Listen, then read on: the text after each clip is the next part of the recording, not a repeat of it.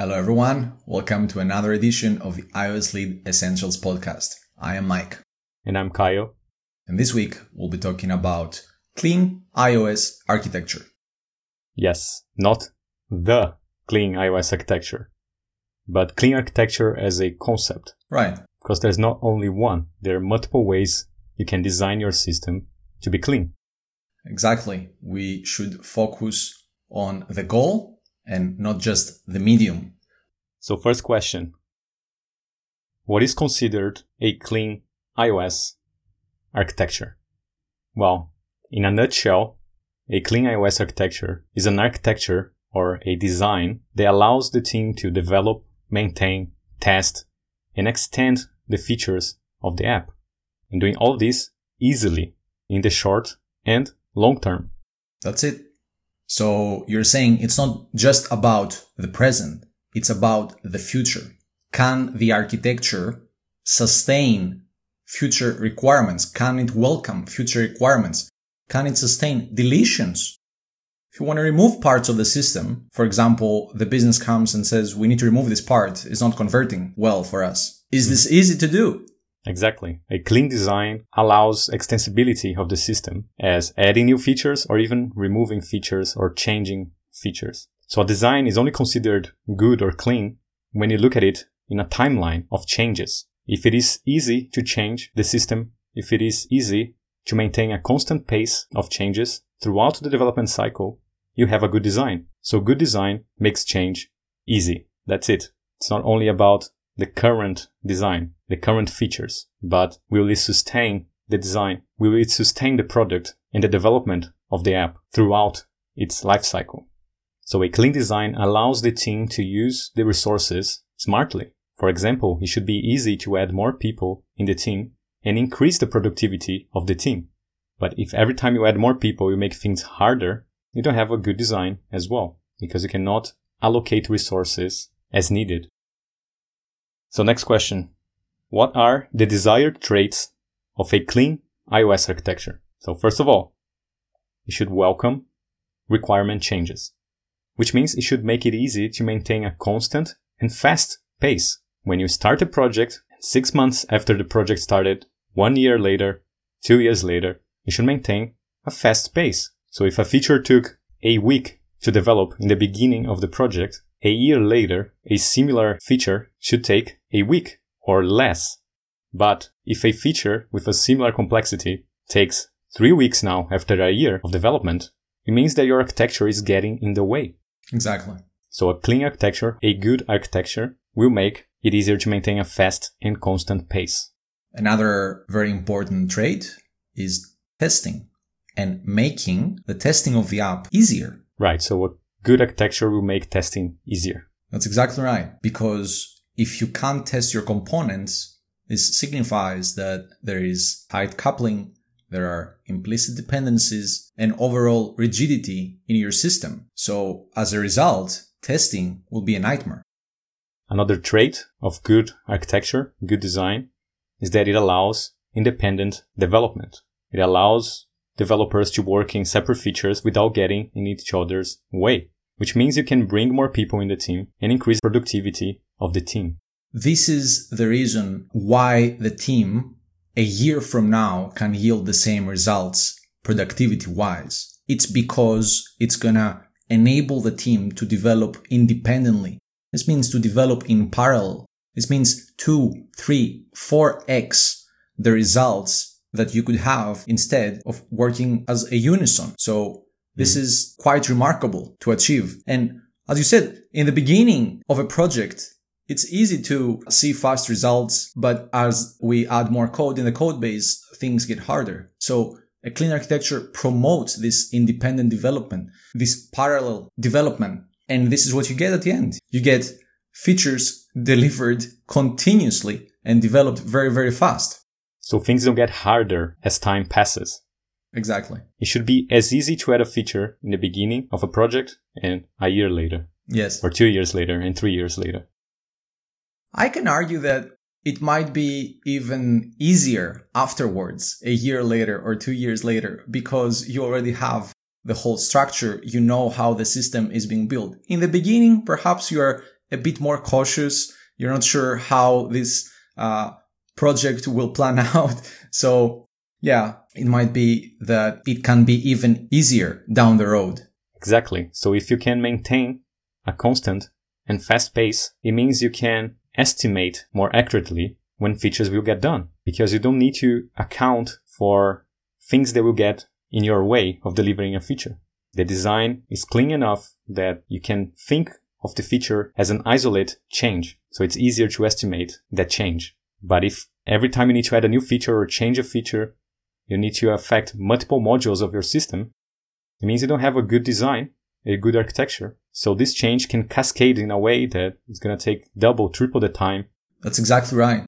And predictions and time and estimates affect the business. So we talked a bit about how a clean architecture affects the developers, the development team, but what about the business? And these are some of the very, very positive side effects of a clean iOS architecture, that the business will receive more accurate estimates. They're going to be able to plan better their vision. And if the business can plan better the vision, they can achieve better results and everyone wins. Exactly. Because if the business grows, the team grows, there's more investment. Yes. And everyone wins. Yes. So next question. How can I design a clean iOS architecture for my iOS app? Well, it depends on your app, but mainly you need to decouple high-level policies or business rules from infrastructure details like networking, UI, databases, and the composition of the application as well. So you need to decouple those things into separate layers. So separating high-level policies from low-level details at a feature level and the application level as well, as needed. You need to balance the trade-offs of the decoupling, because you want low coupling and high cohesion. Right. So for example, organizing your project into layers: business logic layer, networking layer, UI layer, composition layer, and etc. So breaking down the problem into small problems so you can solve one challenge at a time. You can test things in isolation. You can change things in isolation. You can extend things in isolation. So you can add new behavior without affecting existing behavior, which makes your system more open-closed, open for extension and closed for modification, which means the UI will not hold business logic and the business logic will not hold UI logic. Right. Just like the UI will not depend on API or networking specific details, and the networking layer will not depend on UI specific code or details. So you can change things in isolation, you can develop them in isolation, you can develop them in parallel, you can test them in isolation, you can extend them in isolation without affecting other layers, other modules. And then you can choose how to slice your features in your layers. Maybe horizontally or vertically, it depends on the problem at hand. But a clean architecture will allow you to modify the slices of your application as needed. That's exactly correct. It's not how you're going to separate your application and what kind of modules you're going to have. It's more the plumbing between the modules, how they're going to communicate between them and how they will remain very consistent in their goal. For example, as you mentioned, you have a UI module and you don't want business rules inside the UI module. You don't want any services or service-related work like networking, persistence perhaps. It's exactly the same for the other way around. And why don't you want business logic in the UI layer? Because you don't want to risk changing a UI detail and breaking some business logic, some business rules. You also want to decouple it so you can change your user interface without having to rewrite the business rules. You can even compose different user interfaces with the same business logic. So you can reuse the business logic with different UIs. You can have a UIKit UI for iOS, an AppKit UI for macOS, a WatchKit UI for the watch, and you are reusing the business logic. So you know you have a concise place where the business logic lives. So every application will behave accordingly. Imagine if the business comes in and tells you that they're planning to do a reskin of the application. They say, we're not going to change anything in the backend, any business rules. We just want to have this new layout because we believe it's going to convert better. Yes. And the iOS team says, well, we're going to need 6 months to do so. Yes. That's problematic right there. Or a year or 2 years to do so. Or maybe they're going to say we need to rewrite the entire application. Yes. So if this happens, you have a conflict of interest with the business. Because from the business side, they have a reasonable expectation that changing the user interface should be easy. Right. It should be just a matter of plugging in a new user interface with the same logic. Mm-hmm. So that's the expectation that businesses and customers have towards the application. And we as developers, we need to fulfill that expectation because it is possible. If you decouple your modules, you can plug in any user interface easily. Exactly.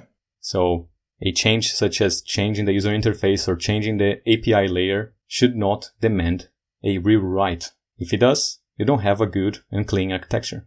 And it's going to cost everyone a lot of time and money. Next question. What practices and patterns support a clean iOS architecture? Well, the application of the solid principles. We even have a podcast about that. Podcast number 5. Good application of dependency injection. Right. If you're interested, watch or listen to the podcast 3 and number 15. Also, well-established design patterns. We talked about it in podcast 14. High test coverage with fast and reliable tests, because writing tests following TDD will exert incentives for the team to think about design more often. You write the test first, you need to think about the design. So the test will exert some pressure on design thinking, which is super important. If you're interested, if you want to learn more, podcast number 1 and number 13, where we talk about testing strategies and test-driven development. So combining test-driven development, solid principles, good design principles, domain-driven design, dependency injection, it will yield good results in the short and long term. But it requires discipline. It's a constant practice. You need to apply it over and over. There is no way to create a clean architecture and think you are done. The architecture is changing constantly. It needs to evolve. It's a constant process. You need to be improving it all the time. As there are new requirements, you need to reevaluate the decisions so far and see how those new requirements fit and how you can facilitate the implementation of those new requirements. So you might have to adapt the architecture a little bit, and that should be easy to do. So if you create tiny, composable, and decoupled components, you're going to facilitate those changes. That's why you follow principles. That's why you follow practices like TDD as well. Exactly. And the point is long term. If you want continuously to see good results, you need all these principles and all these practices. Otherwise, for the short term, you don't need any of these things. If you show something on the screen and the business is happy with it, that's it. You have it. But what happens a month from now, 2 months from now? Well, that's the problem there. If you don't do these practices, chances are things will get harder and harder and harder. And at some point, you're going to have to stop development to fix previous bugs and defects. And at some point, perhaps you're going to stop development altogether for the current version or for the current application. You're going to have to rewrite the whole application. So if you have a simple application, you're going to develop it and discard in 2 months. Anything you do is fine. You probably don't need a clean architecture. Yes. But hopefully you are working on bigger challenges, developing applications for the long term, for profitability, for growth. So if you're creating software for the long term, you need clean architecture. Otherwise, you're going to have to rewrite the app at some point. Next question. What is the goal of clean iOS architecture? Why should I bother? Okay. Well, the goal is to reduce cost of change, make change easy, and increase the rewards in the short and long term. That's it. So if you are in the game for the long term, for developing software that you want it to succeed now and in the future, and as you add more features to it, you need to bother about clean iOS architecture. Create good designs, good solutions. Otherwise, if you plan to develop an app and throw it away in 2 months, that's fine. Whatever you do is fine. But that's short-term thinking. The high-paying challenges are the ones for the long term. So we recommend you to bother about clean iOS architecture if you want a remarkable career. If you want to work in interesting and exciting projects. That's exactly right. And we have a quote here by Robert C. Martin in his book, Clean Architecture. And Robert C. Martin says, "The measure of design quality is simply the measure of the effort required to meet the needs of the customer. If that effort is low and stays low throughout the lifetime of the system, the design is good. If that effort grows with each new release, the design is bad." It's simple as that. Simple as that. Yeah, that's it. These are the dynamics we've been talking about. In the beginning, the development is fast. As you progress, if you don't use good principles, good practices, it's going to start slowing down. Now, what does it mean to slow down? Because maybe for developers, it's not clear or they don't care. But it means the cost increases every day, every minute that the business can't materialize their vision, then their cost of operation increases. So the goal is to work with the business to achieve its goals, the business vision. Yes, if the business achieve their goals, they can grow and everyone in that business benefits, and the customers benefits, and the developers will also benefit of that growth. So think of the actors in this relationship, in this process. The customers want a reliable and delightful experience with the applications they interact with, or the services they are even paying for. And the business wants to keep materializing their vision, delivering those features to their customers continuously. They want to deliver good and profitable products. And the iOS team wants to collaborate effectively to fulfill the business vision and deliver great products to the customers. And of course, keep improving as professionals and getting well compensated for their hard work. Everyone can benefit if they align their incentives. So we as developers, it's our responsibility to deliver good solutions for the short and long term. And that's where clean architecture fits. It's going to help us keep materializing the business vision and delivering great products to the customers so we can keep progressing as professionals and getting high rewards for our hard work. Simple as that. Next question. How can I evaluate my iOS app architecture? Well, ideally you need some metrics. For example, productivity. Is the team as productive now as they were a year ago, or a month ago, or a week ago? If things take longer now than a month ago, something is getting in the way. Maybe it's the architecture, maybe it's the system design that is getting in the way. This is an indicator that maybe the design is getting in the way of the developers. As the system is getting harder and harder to change, the team gets slower and slower. You can also ask your peers, are you happy with the current design? Do you find it easy to deal with this code base? Then you need to evaluate the responses. Maybe they're not happy, not because the design is not good, but because they don't understand the design. Maybe they need some training. They need some support. Maybe pairing more with the developers will help them understand the design. But if they have experience, they understand the design, and they just hate it, they're not happy with the design, they know it's getting their way, well, that's one metric you should assess and find a solution to improve the design, to make things easier for the team, thus increasing productivity in the whole business. Other metrics, modularity in the codebase. Is it flexible? Is it easy to add a new feature? Does it affect multiple modules? Is an easy change easy, and is a hard change possible? Can we add features easily? Can we extend features easily? Can we remove a feature easily? Can we replace a framework easily? Can we replace like a vendor?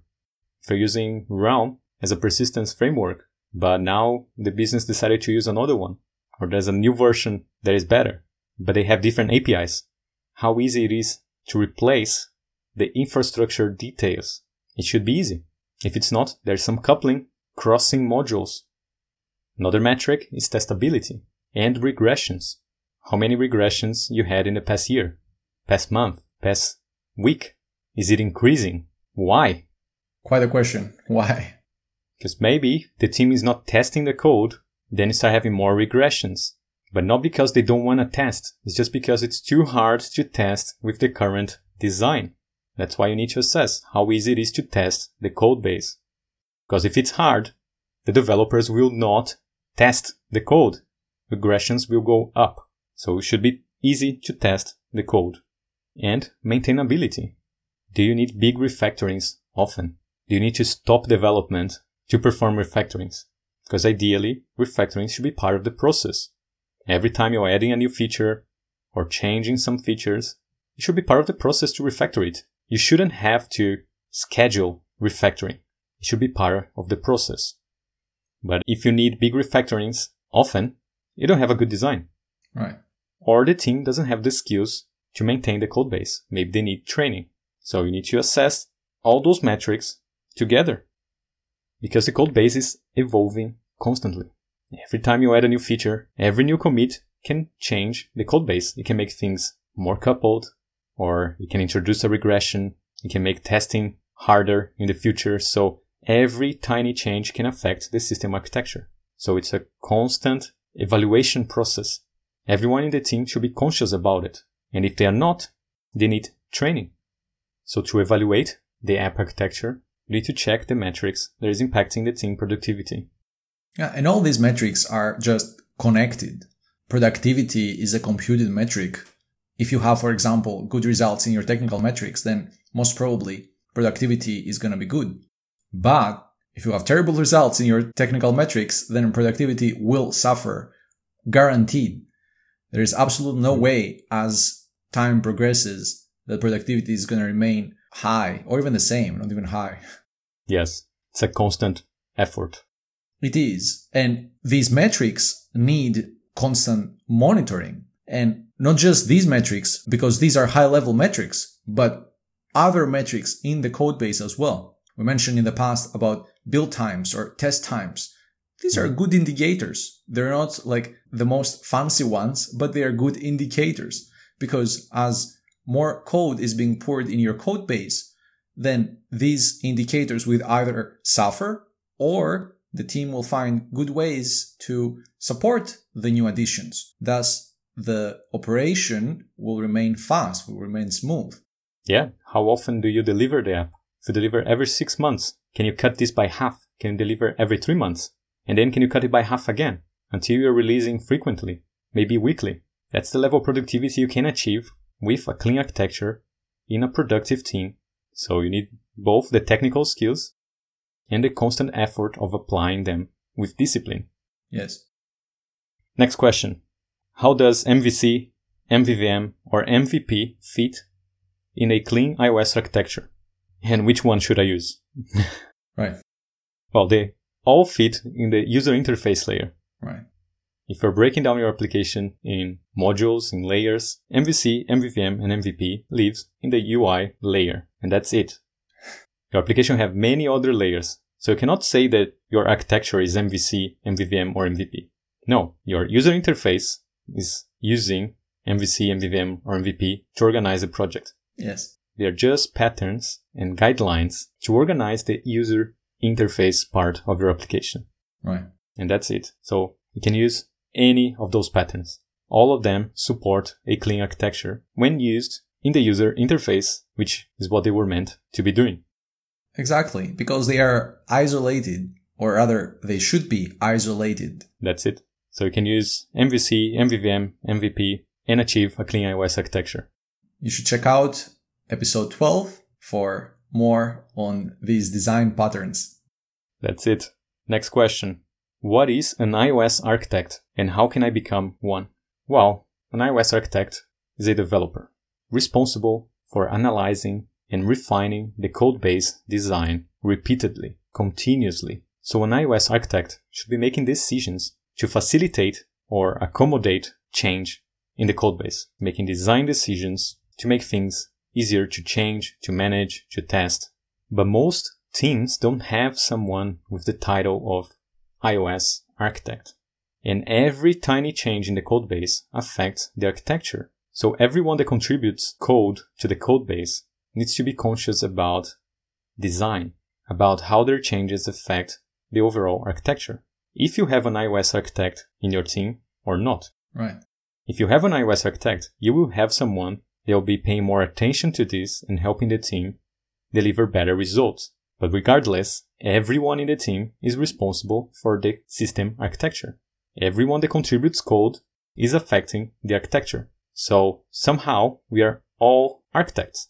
That's it. Do you commit code? You're responsible for the architecture of the system. Are you the architect? No, there is no the architect.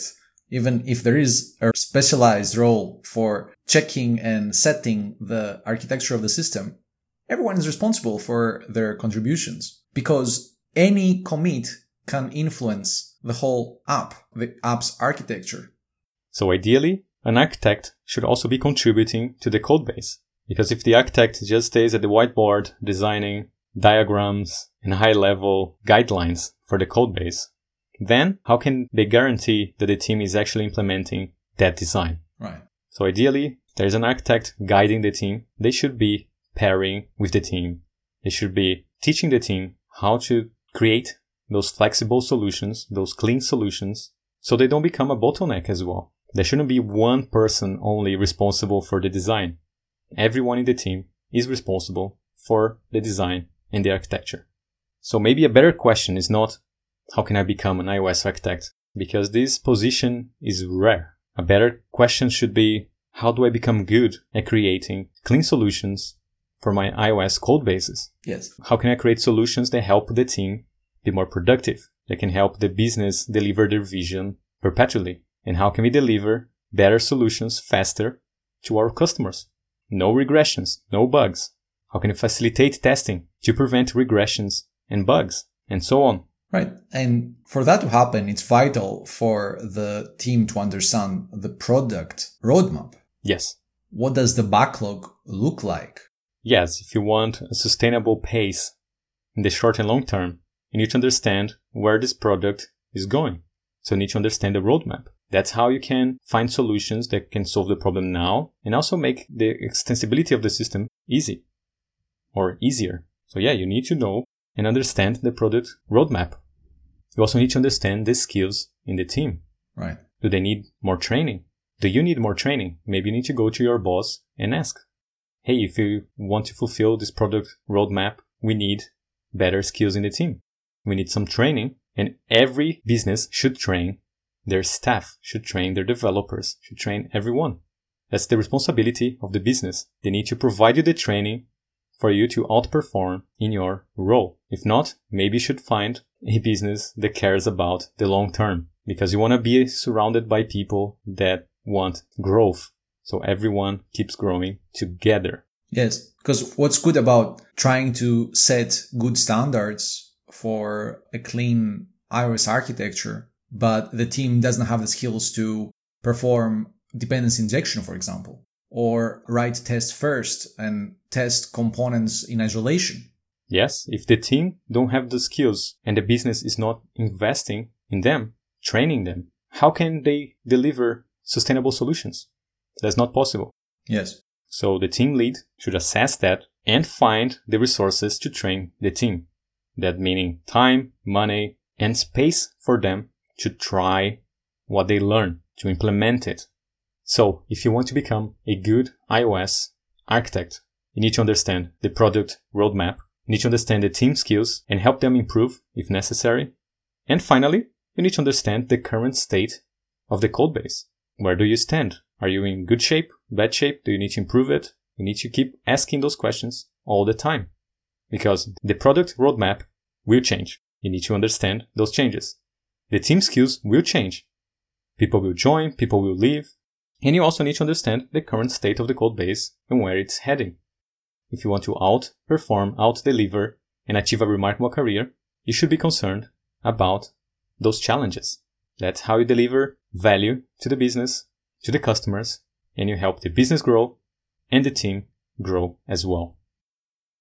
Next question. How can I learn how to design a clean architecture for my iOS apps? First of all, there's no one architecture that solves all the problems. This is a continuous process. You need to be refining it as you go. So how do you learn how to design clean architectures? How do you learn how to refine the design over and over? Well, you need to learn, practice, and execute continuously. So you need to learn from books, courses, mentors. You need to practice and practice. Practice with some personal projects, practice at work, and execute. Keep executing with your own projects or at work and keep delivering apps. That's how you're going to learn. Now, if you want to learn fast, you need to learn from others. Yes. If you are in a team with good senior developers, lead developers that can teach you, architects that can teach you, fantastic. Just learn the most you can from them. Pair with them. Go for a coffee and ask a bazillion of questions. If you want to learn fast, you're going to learn from others. But ultimately, you need to practice. You don't practice by listening to a podcast. You're not practicing by watching a video. You need to practice. Exactly. And what we teach in the iOS Lead Essentials course is that creating a clean iOS architecture is a computed process. Mm-hmm. It depends on practices and principles that you will continuously, relentlessly apply to your project. We're talking about modular design. We're talking about testing first, applying the solid principles, having good dependency inversion with third-party libraries. So separating high-level policies from low-level details or infrastructure details. That's it. It's almost inevitable if you apply these principles and practices for not to end with something. It's going to be considered a clean iOS architecture. And you don't need to get it right at first. Yes, exactly. If you develop a clean and flexible design, even if you get it wrong, it's easy to change it, to improve it. It's not rigid. Yes. So creating the perfect architecture out of the blue is an unrealistic expectation because the architecture will keep evolving.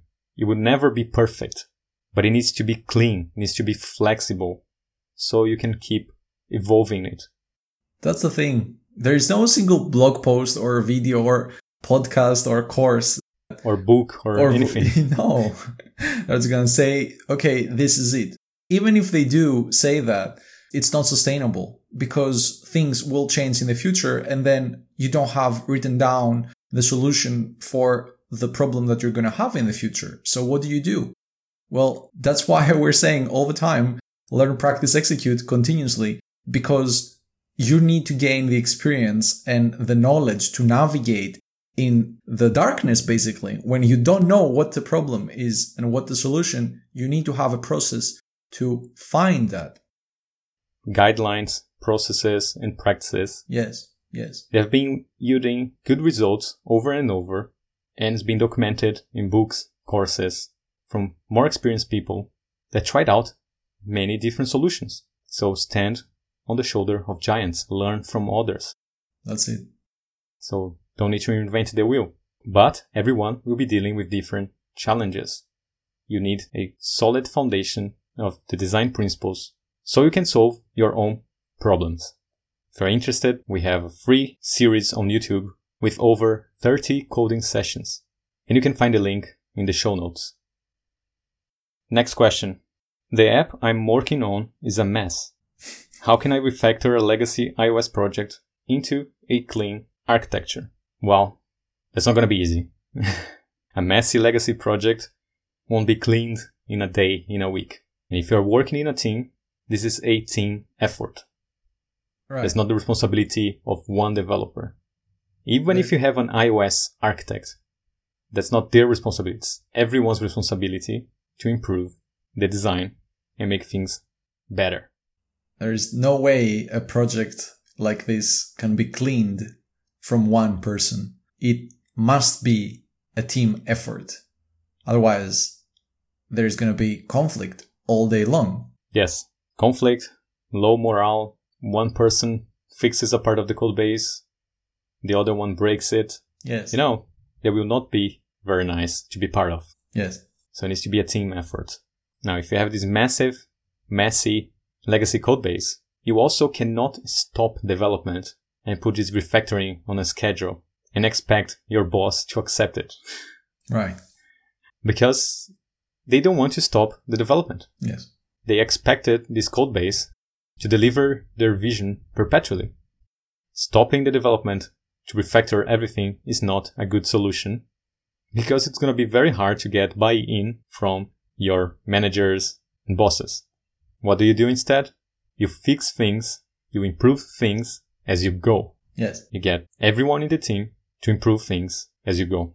So there's no conflict of interest. And you don't need to stop developing new features. If something is working, leave it there. It's working. If you need to change a part of the system or add a new feature, new code should be clean, should be tested, and follow good design principles. And if you're changing code that already exists, you clean up just that part you are changing. So as you keep changing and improving things, at some point, you will clean up the whole code base. And this may take a year. Don't expect it to happen in a couple of weeks. No. You're going to be improving things as you go, as a team effort. So you need to find a strategy with your team to do things as you go, to improve the code base as you go. And it is possible. You can start by reading the Working Effectively with Legacy Code by Michael Feathers. A classic. Or go even further and get some training. Every business that cares about realizing their vision perpetually, they know they need skills in the team. They will be happy to invest in skills if they care about growth. That's it. The keyword is invest. These are not costs. This is an investment in the business. Rewriting the code base is a cost. Investing in skills is an investment. Yes. That's it. So if you want to improve the design of a legacy code base, you don't need to rewrite it from scratch.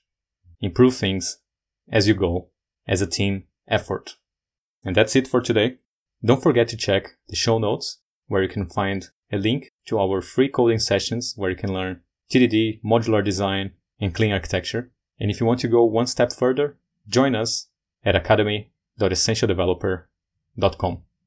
Let us know your thoughts, your comments, your feedback, and we'll see you again next time. Bye, y'all. See ya.